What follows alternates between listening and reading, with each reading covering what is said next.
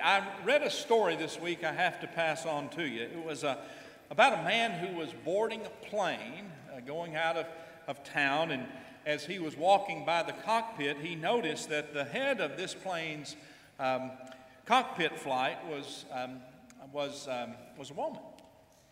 And so he found his seat, and he noticed that there were three people right behind him. One was a little boy, probably about 7 or 8 years old, and then there was a man who was, he thought, maybe in his 30s or early 40s, and then there was a woman that looked to be maybe his mother. He didn't know. But after he sat down, he said he couldn't help but overhear that what this trio was talking about was the woman who was piloting the plane was the little boy's mother, and the young man's wife, and the older woman, her daughter. And so all of a sudden the plane starts taxiing, and then it takes off, and it banks to the south, and all of a sudden this little boy, he just started clapping. He said, "Way to go, Mom! Way to go, Mom!" And I thought about that in light of what this day is about, and we want everybody to hear loudly and clearly, "Way to go, moms." We applaud you today, and this is a very special Sunday and one that we always look forward to. Thank you very much for all of you being here. And today, we're going to be continuing our series on recovery. We're going to be talking about steps 4 and 5, which are two of the most crucial steps in the 12-step program. Those of you who know the 12 steps and know the recovery process, you are very well acquainted with these two steps that may be the hardest, maybe even the most important, who knows, but they're definitely critical to the process. Step 4 is this: make a searching and thorough inventory of yourself. Make a searching and thorough inventory of yourself. Now, the purpose for searching and this fearless moral inventory that we know to be so important is to sort through some of the confusion and some of the contradiction that we have in life. You know, I have come to be even more committed to this. I believe that everyone needs to be in a recovery. You know, when we read through these steps, especially this one, I dare say, who doesn't need to do this in their lives? It is so Christianity 101. It is so much a part of who we are called to be. To take this moral inventory and to start a new way of life needs to be about ridding the burdens and the traps that control and prevent us from really growing in life, in faith, in every way that's possible. And the 5th step is to admit to God and to ourselves and to another human being the exact natures of the wrongs. Admit to God, to ourselves, and to another human being the exact nature of the wrongs. You know, some people seek an easier or softer way of doing general confession, and knowing that God's always ready to hear our confessions, that we'll confess to God. And how important is that? It's ultimately important. But this step goes beyond just confessing to God. And as Scott said in the earlier service, it's not confessing to the tree either. It's not just confessing to yourself. It's going to another human being and confessing to them the things that perhaps have brought shame and guilt into your life.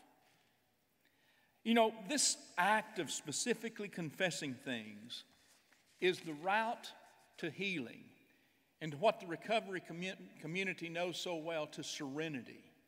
To serenity. Today we're going to read a text from the Bible that coincides so directly with these two steps. There's no denying it. And James has said it so well in the last chapter of this letter, this epistle, in the 5th chapter of James, beginning with the 13th verse. I'd like for us to read that this morning. I'm going to let you stay seated this morning, but we're still respecting God's word just as much. James 5, beginning with 13. Are any among you suffering? They should pray. Are any cheerful? They should sing songs of praise. Are any among you sick? They should call for the elders of the church and have them pray over them, anointing them with oil in the name of the Lord. The prayer of faith will save the sick, and the Lord will raise them up. And anyone who has committed sins will be forgiven. Therefore, confess your sins to one another and pray for one another so that you may be healed. The prayer of the righteous is powerful and effective. This is the word of God for the people of God. Thanks be to God. Amen. You know, for those of us of a certain age, and I'm going to be a year older next Sunday, and it's a big year. You know what I mean?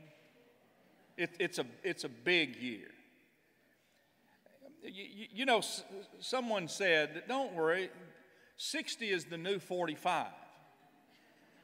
And I said, not if you're a United Methodist pastor, it's the new 95.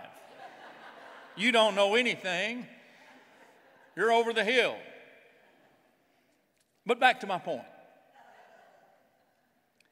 For those of us of a certain age, we know Norman Rockwell, right?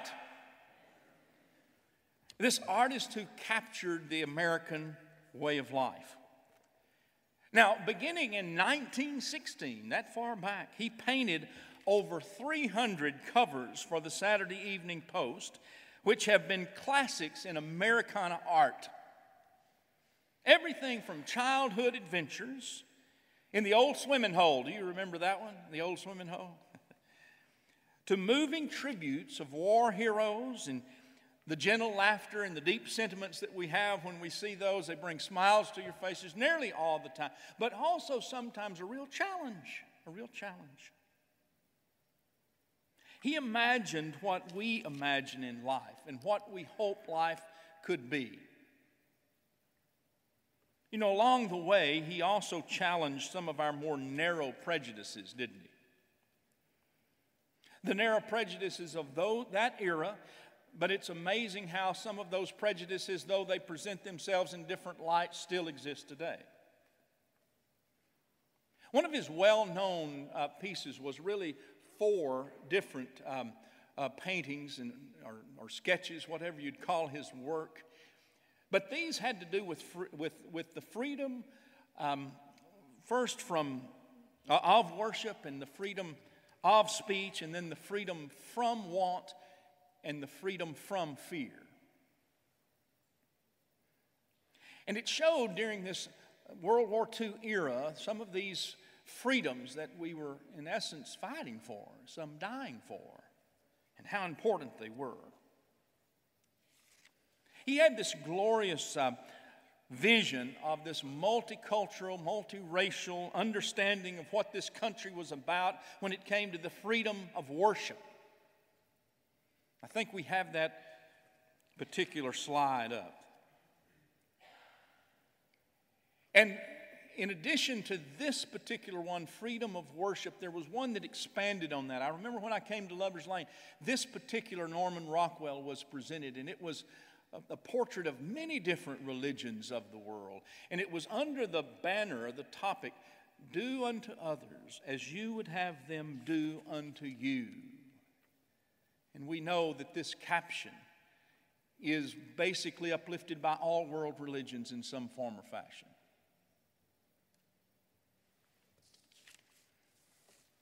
And who can forget the powerful image of the brave little black girl in the white dress walking to school amid federal agents? Rockwell's statement against the evil of segregation and racial prejudice captured all of us. And the topic of this particular painting, the problem we live with. Now, I looked and looked for one that was specific to Mother's Day. I really did, mothers. And I couldn't find one, but I found several that kind of were leading us that way. And the one that I felt like did the best job of that was part of this Freedom series, and it was the Freedom from Want. And it shows this warm image of a family gathered around what looks to be a Thanksgiving table or maybe even a Christmas table.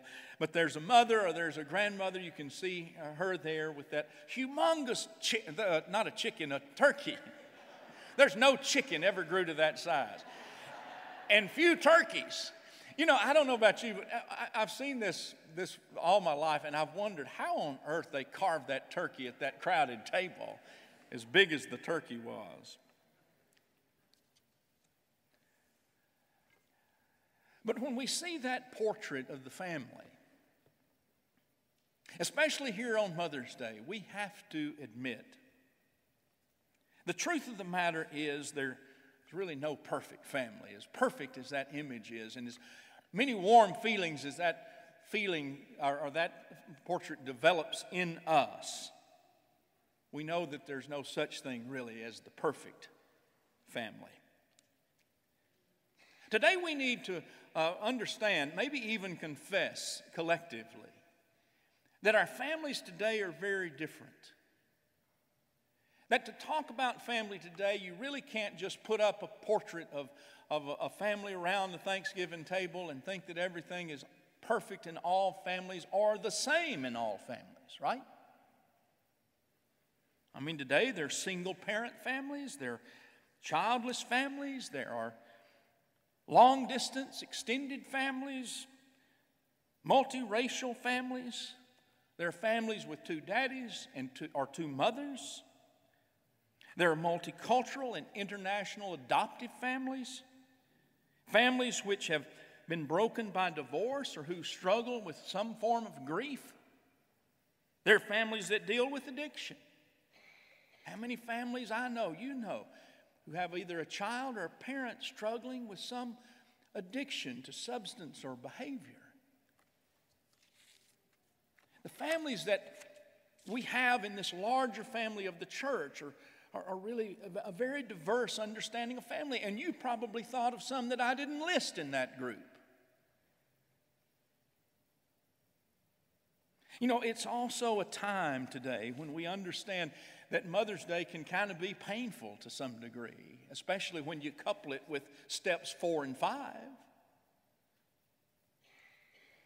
You know, some years ago in a former church, I preached a traditional Mother's Day sermon, and I thought it was a pretty good sermon, actually. But I received an email that has forever kind of reminded me of the sensitivity related to Mother's Day. The email went like this. I've saved it all these years. I'm sure you meant well in your sermon today. You know, when they start out like that, they're not going to a good place. You know, I think, no, I meant real bad today in my sermon today. But did you consider those in the congregation who want children but can't have children? Or my daughter, who just suffered a miscarriage? Or the couple who adopted a child, but then the birth mother took the child back? What about the single parents or those who choose to remain childless? We had difficulty having children and always ran into the same thing on Mother's Day. Now, I realize this is something you can't fully appreciate, but I ask for more sensitivity in the future. Now I'll admit that email didn't feel all that great, but it is true. And it did sensitize me to what this day is about. And I think especially when this day is also a day when you're in a sermon series about recovery and you're dealing with steps 4 and 5, that you're aware of a lot of dynamics and sentiments and emotions that come together on this day. You know, I want to say two things that we need to have when we begin work on steps 4 and 5. These two things are courage and a sense of trust in the process of recovery. If we have these two things, both of them, courage and a sense of trust in the process, then we're able to deal with the specific fears and go through the admissions that we need to make to enter this step and then the other. And as addicts, that's all of us, I think. One of the biggest problems that we have is telling the difference between our responsibility and the responsibilities of others. We blame ourselves for catastrophes over which we have no control. And sometimes we can heap up the shame and the guilt about things that we couldn't have helped anyway. Conversely, we're often in complete denial about the things that we've done to hurt ourselves and to hurt others. Sometimes we over-dramatize minor troubles and we shrug off major problems that we really do need to take a look at. Are you with me? If we're not sure that the exact nature of our wrongs are presenting, then for sure step 4 and 5 taken seriously will get you there. When we have the courage and trust the process enough to really enter into what are those moral failures that I need to name, because if we can't name them, you're not going anywhere. And then how do I name them with another? With God and with another. What we can't see, oftentimes it is in the presence of that other that they can see, and they can help us see more clearly, that gets us to a place of what? Healing. What all of this is about a healing that is meant to take place in us that God surely desires for you, for me, but also your sisters and brothers in faith desire that for one another. Now, I have a confession to make this morning. You ready? Everybody perks up when the preacher's making a confession. Two of my earliest and most prominent childhood memories have to do with moral failures, confessions, and mothers. Now, I've told you these stories through the years. And I tell them again to you now to just say that the basics of our moral inventory really happens real early, because our proneness to sin or to wrongdoing is a part of our human condition that we're lured toward. I told you a story once or twice, maybe 3 times, that involved a BB gun and my grandmother's love for cardinals. You know where I'm going with this, don't you? It's not going someplace good at first. Now, I want to remind you of my upbringing being a rural one first. That'll be somewhat of an excuse. My grandmother on my dad's side, my Copeland grandmother we called Gran, loved cardinals, red birds as she called them. And she had several paintings in her house, some of which she had painted herself, of cardinals. Oh, there would be the brilliant cardinals, you know, the males were the red ones. You know, they were always so very beautiful, and so were the female cardinals, even though their color was not as bright. You know, their brown nature and those orange accents were just so beautiful. And those, there was one right above the piano.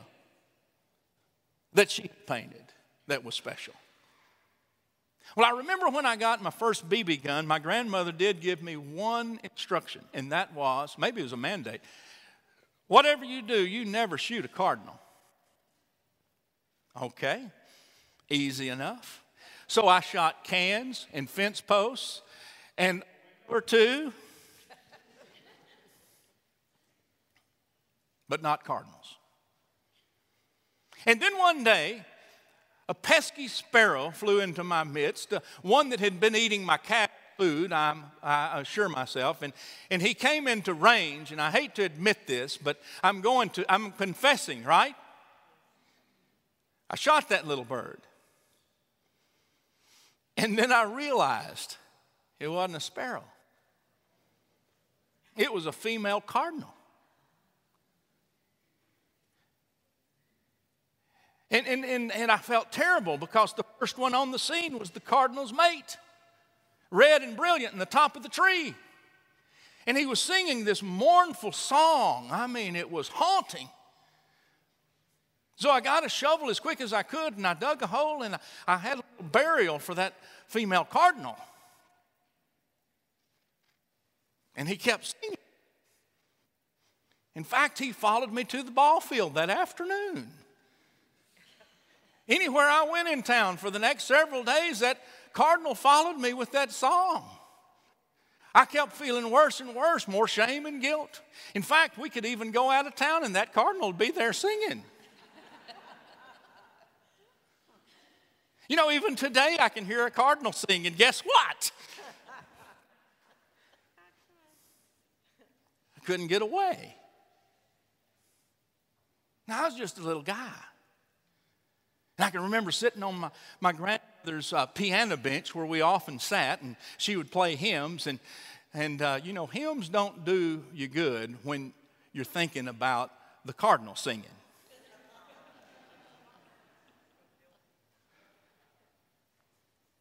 And I remember sitting in the shadow of that painting of the red birds, and finally I just broke down. I said, Gran, I've done a bad thing, and I confessed. And I was crying, and she was embracing me, and she was saying, it's okay. It's okay. I love you. Now, I'm sure there was more said, but that's the most important thing that I remembered, because those words and that embrace felt a whole lot like healing. You know what I mean?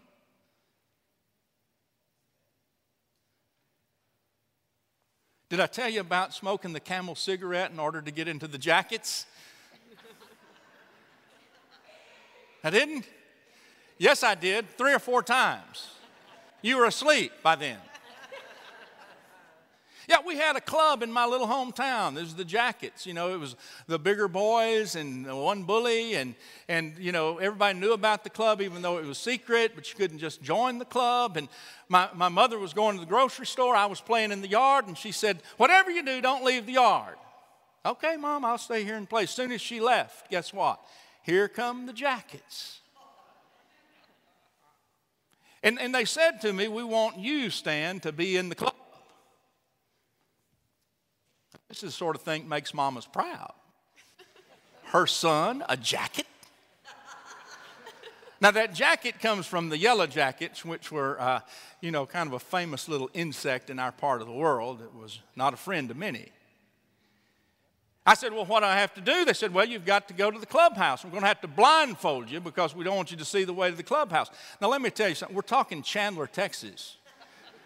There's nowhere they could take me I hadn't already been.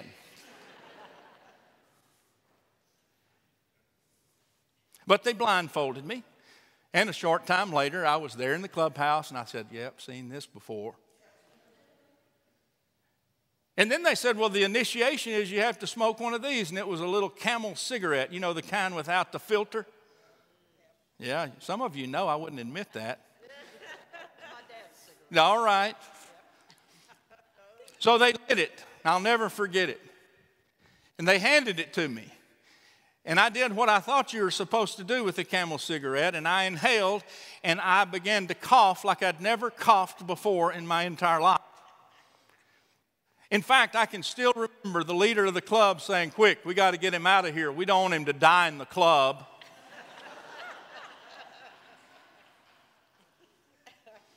So off they whisked me away back home, and guess what? Be home. Clear, free. She pulls up. You know how you mamas are. She took one look at me, free and not quite. She said, "What on earth happened to you?" And at the sound of those simple words, I began to cry just as bad as I was coughing. And I confessed the whole thing. And she took me in her arms and she said, "It's okay. It's okay." I'm sure I got reprimanded later, but what I can still feel today is that embrace and that forgiveness and that healing.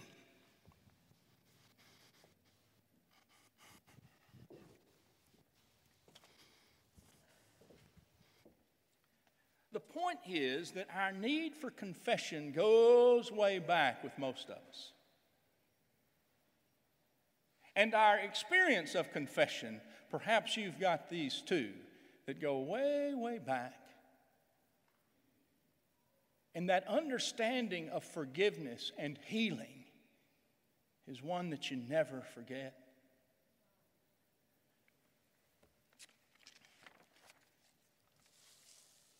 There's something real important and basic to the human nature to have the need to confess our shortcomings, our sins, our moral failures, and to confess them to another. Now, 12-steppers will be quick to say, you don't do step 5 with your mama or your friend. It needs to be a confidant. It needs to maybe be a counselor. It needs to be a pastor. It needs to be someone who you can really be real with without really thinking about other stuff that family sometimes brings into the equation.